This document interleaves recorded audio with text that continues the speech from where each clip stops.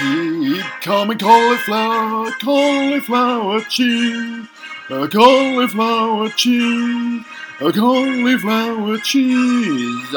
Keep calm and cauliflower cheese, cauliflower cheese, a cauliflower cheese.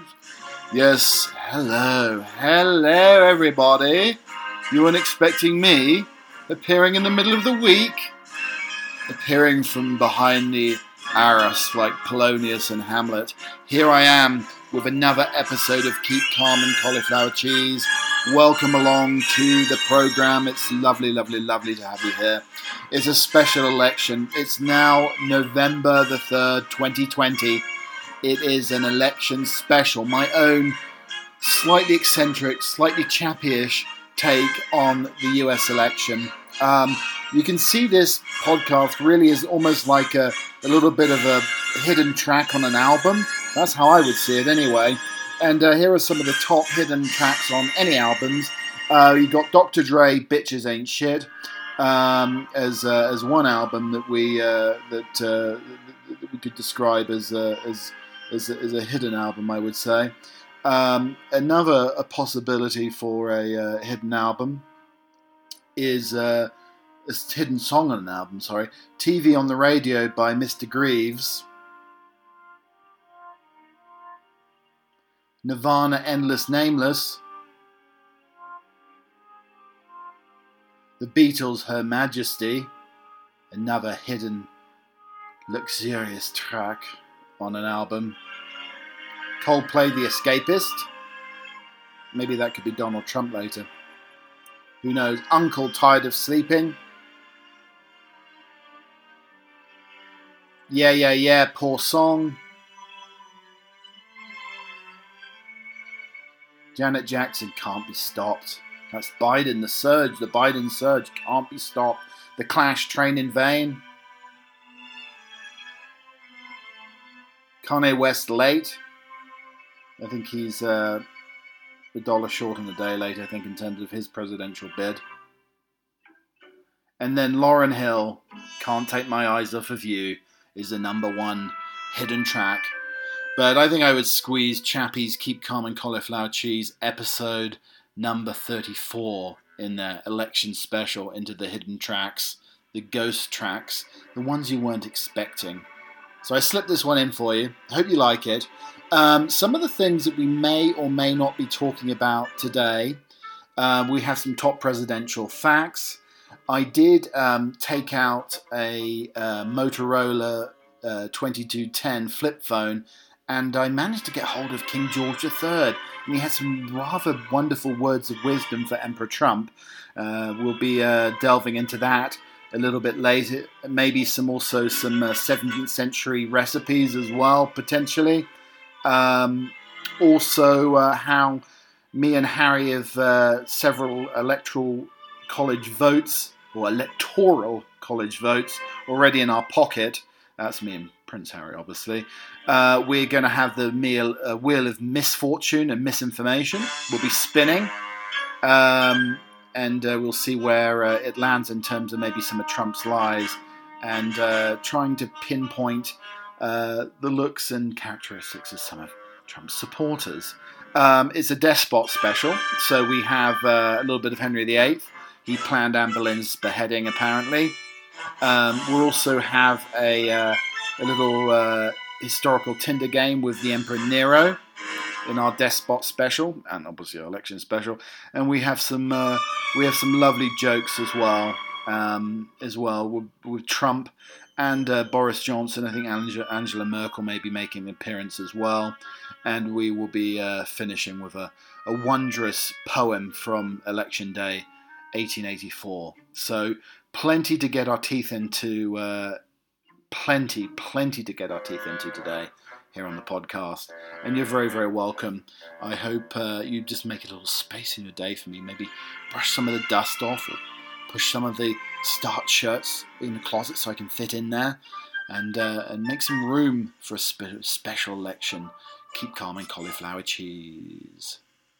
Okay, so let's start off with a little British joke. just to kick off the program. Boris and Vasily go to the beach. 2 Ukrainian men go off to the beach to see hot chicks. They take off their clothes, put on a Speedo, then go to sand. As they stand, many hot chicks look at and talk sexy Vasily, not so much for Boris, the British Prime Minister. When walk on sand, hot chicks look at Vasily, not look at Boris. Boris finally says, "All hot chicks be liking you, Vasily. No hot chicks look at or talk to me. What is your trick, comrade?" Vasily leans in close and says, "Every time I go to the beach, I take a large potato and put in a Speedo. Hot chicks look at the bulge and grow absolutely crazy." Boris starts walking up and down the sand, back and forth for many minutes. Finally, Boris walks to Vasily with a sad face. "Why the sad face?" Vasily asks. Boris says, "I walks in the sand many times, stop and show my new bulge. No hot chicks talk to me, many laugh. What do I do wrong?" Vasily, perplexed, he put his hands on hips and looked at Boris head to toe. Finally, Vasily say, "Maybe next time you put the potato in the front of your Speedo." Okay, let's kick off with a few presidential facts here. So the only president to be unanimously elected was George Washington. He also refused to accept his presidential salary, which was $25,000 a year. I mean, I wonder why. Maybe Trump's being paid in like gold bullion or something, so he can build another Trump Tower potentially.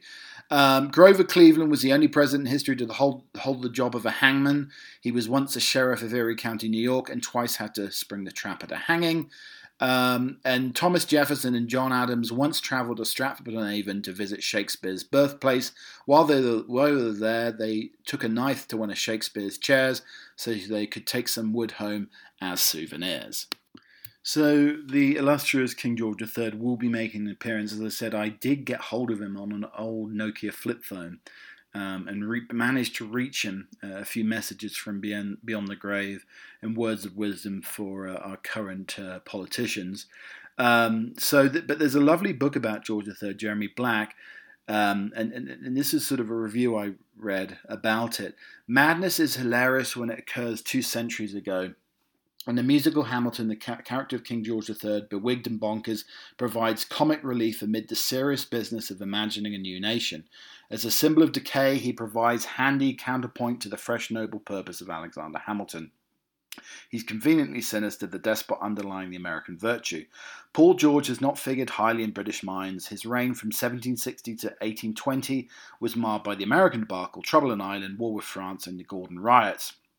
Discord in Parliament and an embarrassing descent into lunacy when Alan Bennett brought the King centre stage in the madness of King George III.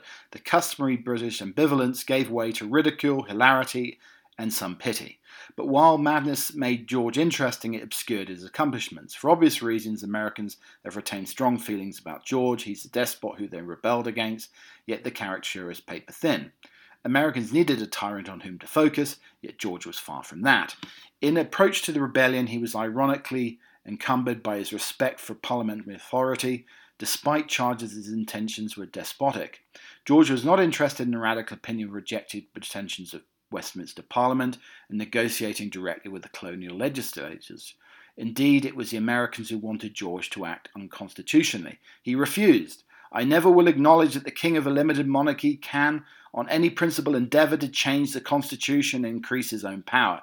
No honest man will attempt it." George was referring to the Swedish troubles of 1772. Honest to a fault, he aspired to be the patriot king, the monarch who rises above party politics that annoyed many politicians who preferred a partisan on the throne. The British people were nevertheless impressed most of the time and admired him. There was a widespread perception that George was a morally respectable Englishman opposed to a bunch of mostly dissolute, power-grabbing aristocrats. That sounds quite familiar, doesn't it, indeed? So anyway, moving back to our little election special here that we have. So we do have a rather nice little feature here about some of the craziest politicians. Normally we do the English eccentrics. Today we're doing some American eccentrics here. So here's 2 of them. Sheriff Joe Arpaio of Maricopa County in Arizona. How crazy was he? He forced inmates to wear pink underwear, served them rotting food, housed them in a tent city, which he described as a concentration camp, and where inside temperatures reached 145 degrees, allegedly denied Latina inmates sanitary products, and forced them to sleep on sheets that were soiled, created an armed volunteer posse that includes Steven Seagal. Actually, all these people that come over, they could come with disease. There's no control, no health checks or anything. They check fruits and vegetable shows, but they don't check people.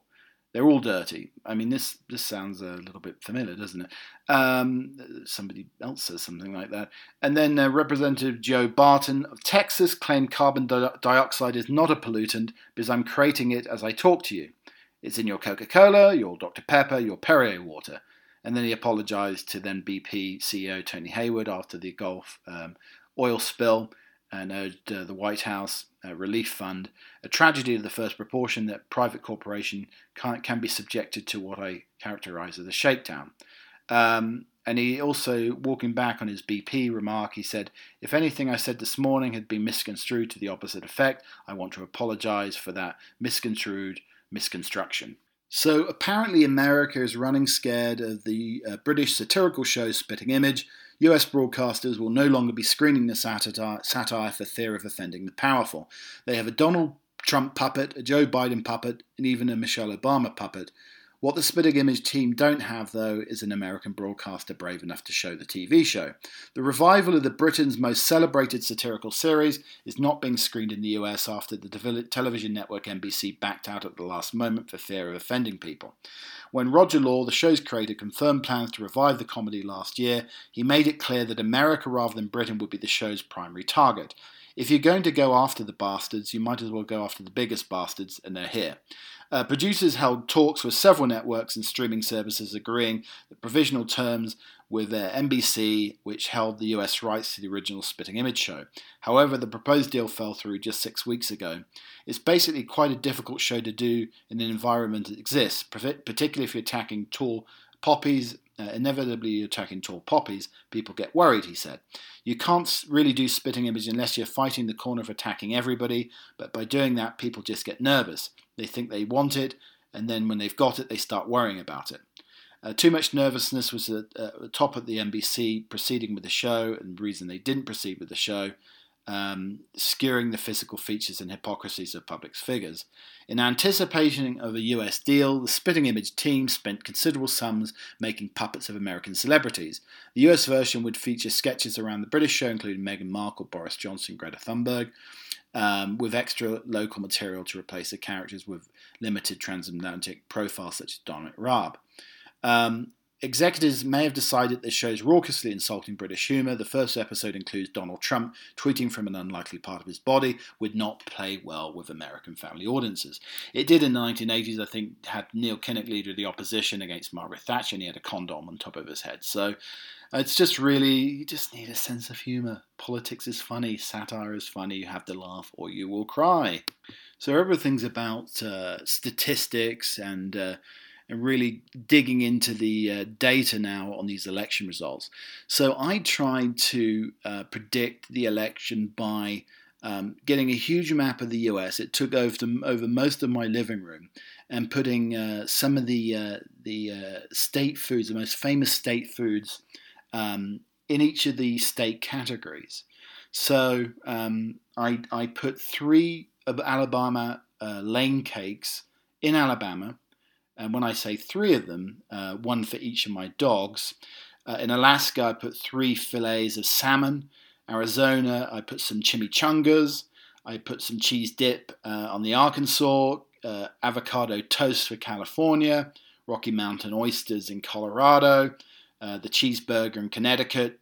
Scrapple, pork scrapple in Delaware. Key lime pie in Florida.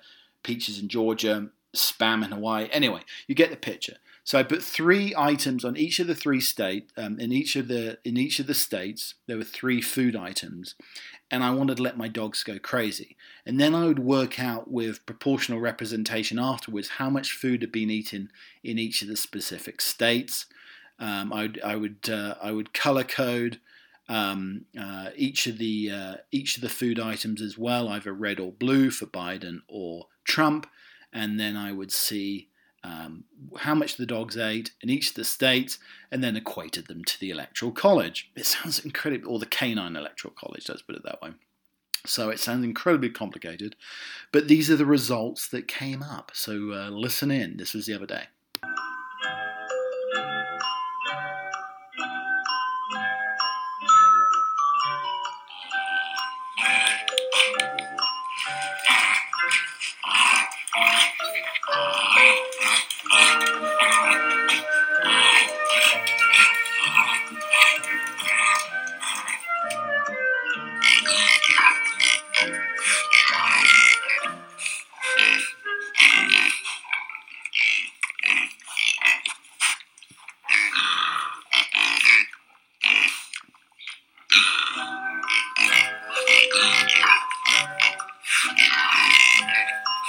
They're really digging into the burgers. A little bit of Texas toast there, I think. The Rocky Mountain oysters are surprisingly very popular. They're really digging into the avocado toast.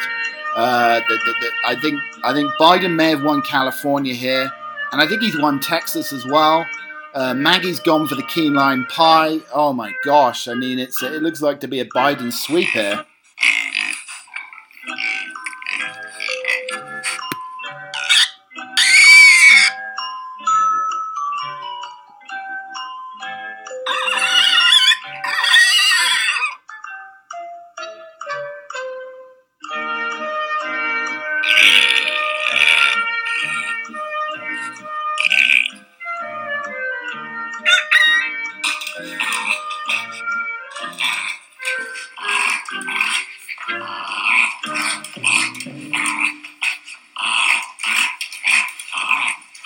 So I think the least favourite, the New Hampshire apple cider didn't do very well. The New Jersey pork roll, they all devoured that, but I think Biden did take New Jersey. Nobody touched the New Mexico chili, so that was a write-off. A couple of bites out the New York apples. The North Carolina pork barbecue, I think that fell for Trump on this occasion. The toasted ravioli, that also went for Trump. And the Mississippi biscuits did as well. The avocado toast was surprisingly popular, and the Louisiana crawfish, that did go for Trump. But some of the big states, the key lime pie, in Texas, it was absolutely devoured and went to Biden, so a real surprise there. The Marion berries in Oregon, there was a few pieces taken out, but I think the Philadelphia cheesesteaks came out on top, and I think that pushed Biden over the edge, and he won Pennsylvania. Okay, so we have another little Donald Trump, Boris Johnson joke. So Robert Mugabe, Donald Trump and Boris Johnson are in a crashing aircraft. The problem is that there's only one parachute. So Boris says, look here, chaps, we're all democracies. Why don't we just vote on who gets the parachute? Donald and Boris agree. And even though they have limited time, they decide on a ballot system. They all cast their votes and Robert opens up the ballot box. Well, gents, it was tough. I think we have a winner. Donald, you got one vote. Boris, you also got one vote. Meanwhile, I got 27 votes. So we do have our Despot special here. It's a Tudor warrant book, one of many in the National Archives filled with bureaucratic minutiae relating to 16th century crimes. But this one was an extraordinary passage overlooked until now, which bears instructions from Henry VIII, explaining precisely how he wanted his second wife Anne Boleyn to be executed. In this document, the king stipulated that although the queen had been adjudged to death by burning of fire or decapitation, he'd be moved by pity to spare her the more painful death of being burned by fire. But he continued, however command of the head of the same Anne shall be cut off. Tracy Borman, a leading Tudor historian, described the warrant book as an astonishing discovery reinforcing the image of Henry VIII as a pathological monster. She told the Observer, as a previously unknown document about one of the most famous events in history, it really is gold dust. One of the most exciting finds in the recent years. What it shows is Henry VIII premeditated in a calculating manner.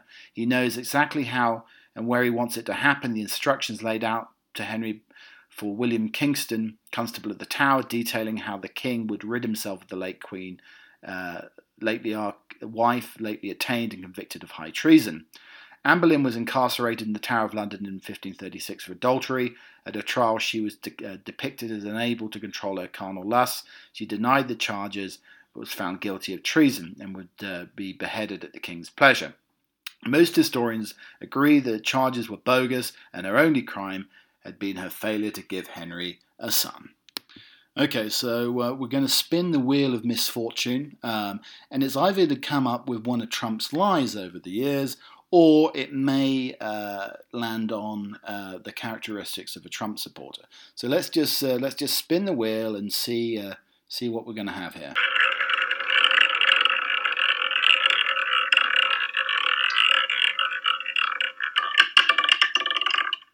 All right, let's see what we're gonna have here. Yes, okay, it's come up as a Trump lie. Windmills and cancer. Trump, who has tilted at windmills for more than a decade, made perhaps his strangest claim on the subject at the National Republican Congressional Committee.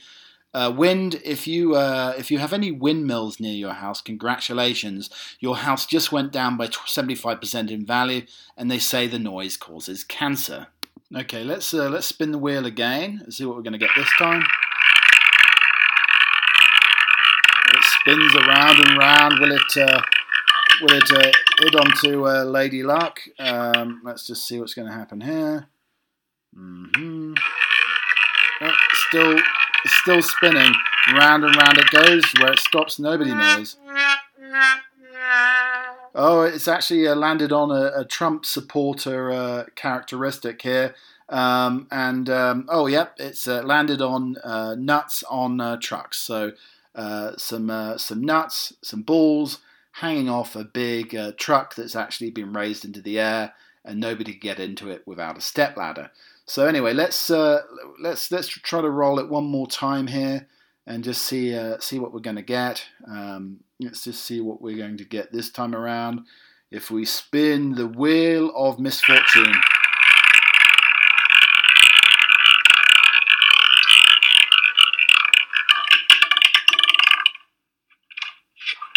Nope. There we go. Have we hit? Oh, yeah. It's actually hit. It's landed on another Trump characteristic.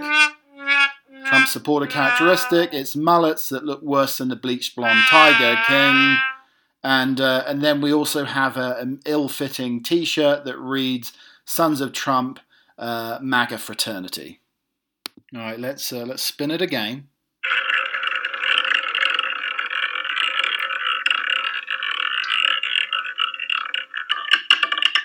Oh, it's two lies in one here. Trump has been lying about veterans' choice since 2018, falsely claiming he's one that got it passed. His rendition on May the 30th, along with a similar claim in March, might have been egregious. I disagree with John McCain on the way he handled the vets because I said you got to get a choice. You would never be able to get a choice. I got the choice. This was a double lie. In addition to taking his own usual unearned credit for a program that President Barack Obama signed into law in 2014, Trump used his non-accomplishment as a cudgel against a deceased foe whose accomplishment it really was John McCain's, who was the author of the Choice Bill. What Trump signed in 2018 was the VA Mission Act, a law that expanded the modified the Choice program. The full name of the VA Mission Act honors McCain. It's a John McCain, Daniel Akaka, Samuel Johnson, maintaining the internal systems and strengthening integrated outside networks. So there was Trump in two lies in one. Okay, we'll spin it one more time. The wheel of misfortune. Let's see what it lands on. Round it goes again. Is it going to be a Trump lie, or is it going to be a characteristic of a Trump supporter? Let's see.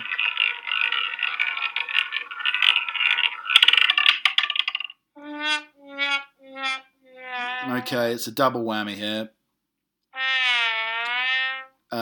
It's another ill-fitting shirt with Trump as Rambo, and it's bad dancing to the infamous gay anthem YMCA. Okay, so as I said earlier on, I did summon King George III to give a few words of wisdom to the politicians, mainly Emperor Trump, with the election today. I reached him. I did a little bit of time travel by calling into an old Nokia flip phone, a 2210, and these are the results that happened.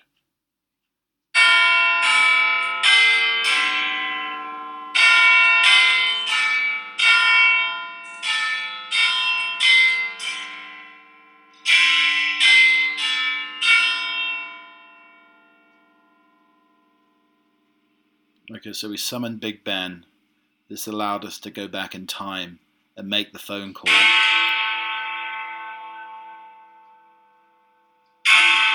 Alright, there we go. So we summoned that, and then I managed to reach him by going back in time on the Nokia flip phone.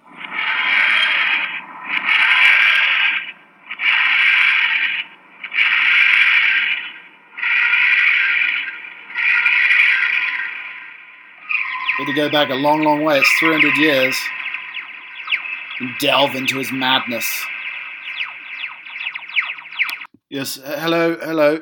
Your Majesty, are you on the line? Are you on the line, sir? Are you on the line? Hello? Oh, hello, chappie. How are you, my dear boy? Hello, it's King George here. It's King George. So I just wanted to make a little announcement and little visitation on this very, very important day, and summon the decency to go out and vote today.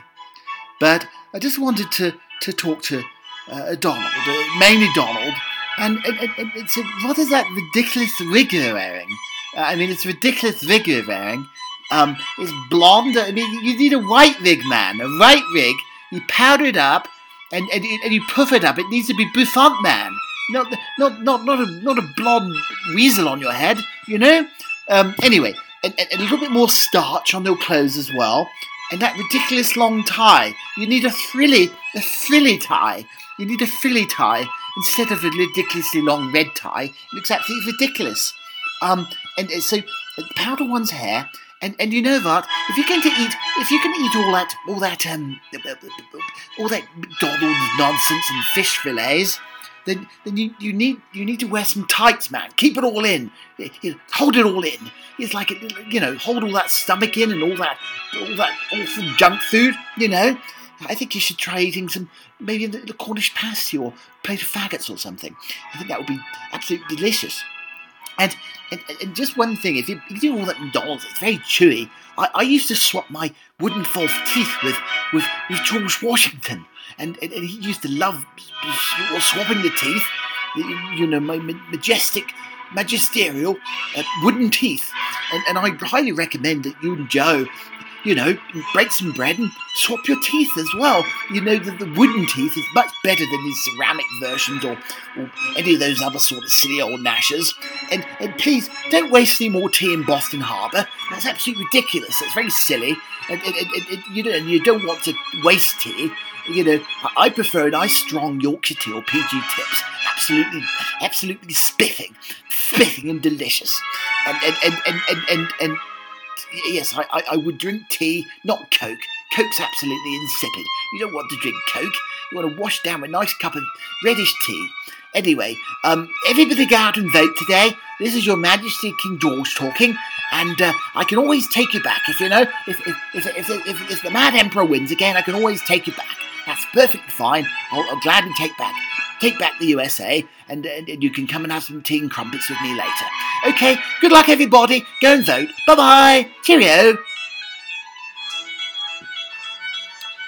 Thank you, Your Majesty. Thank you very much for joining me on the podcast today. Highly esteemed. Thank you, sir. Okay, so we have our Despot Special Historical Tinder competition. So Rome's Emperor Nero is often written off as mad, but it's grossly misreading an intelligent but decidedly eccentric man.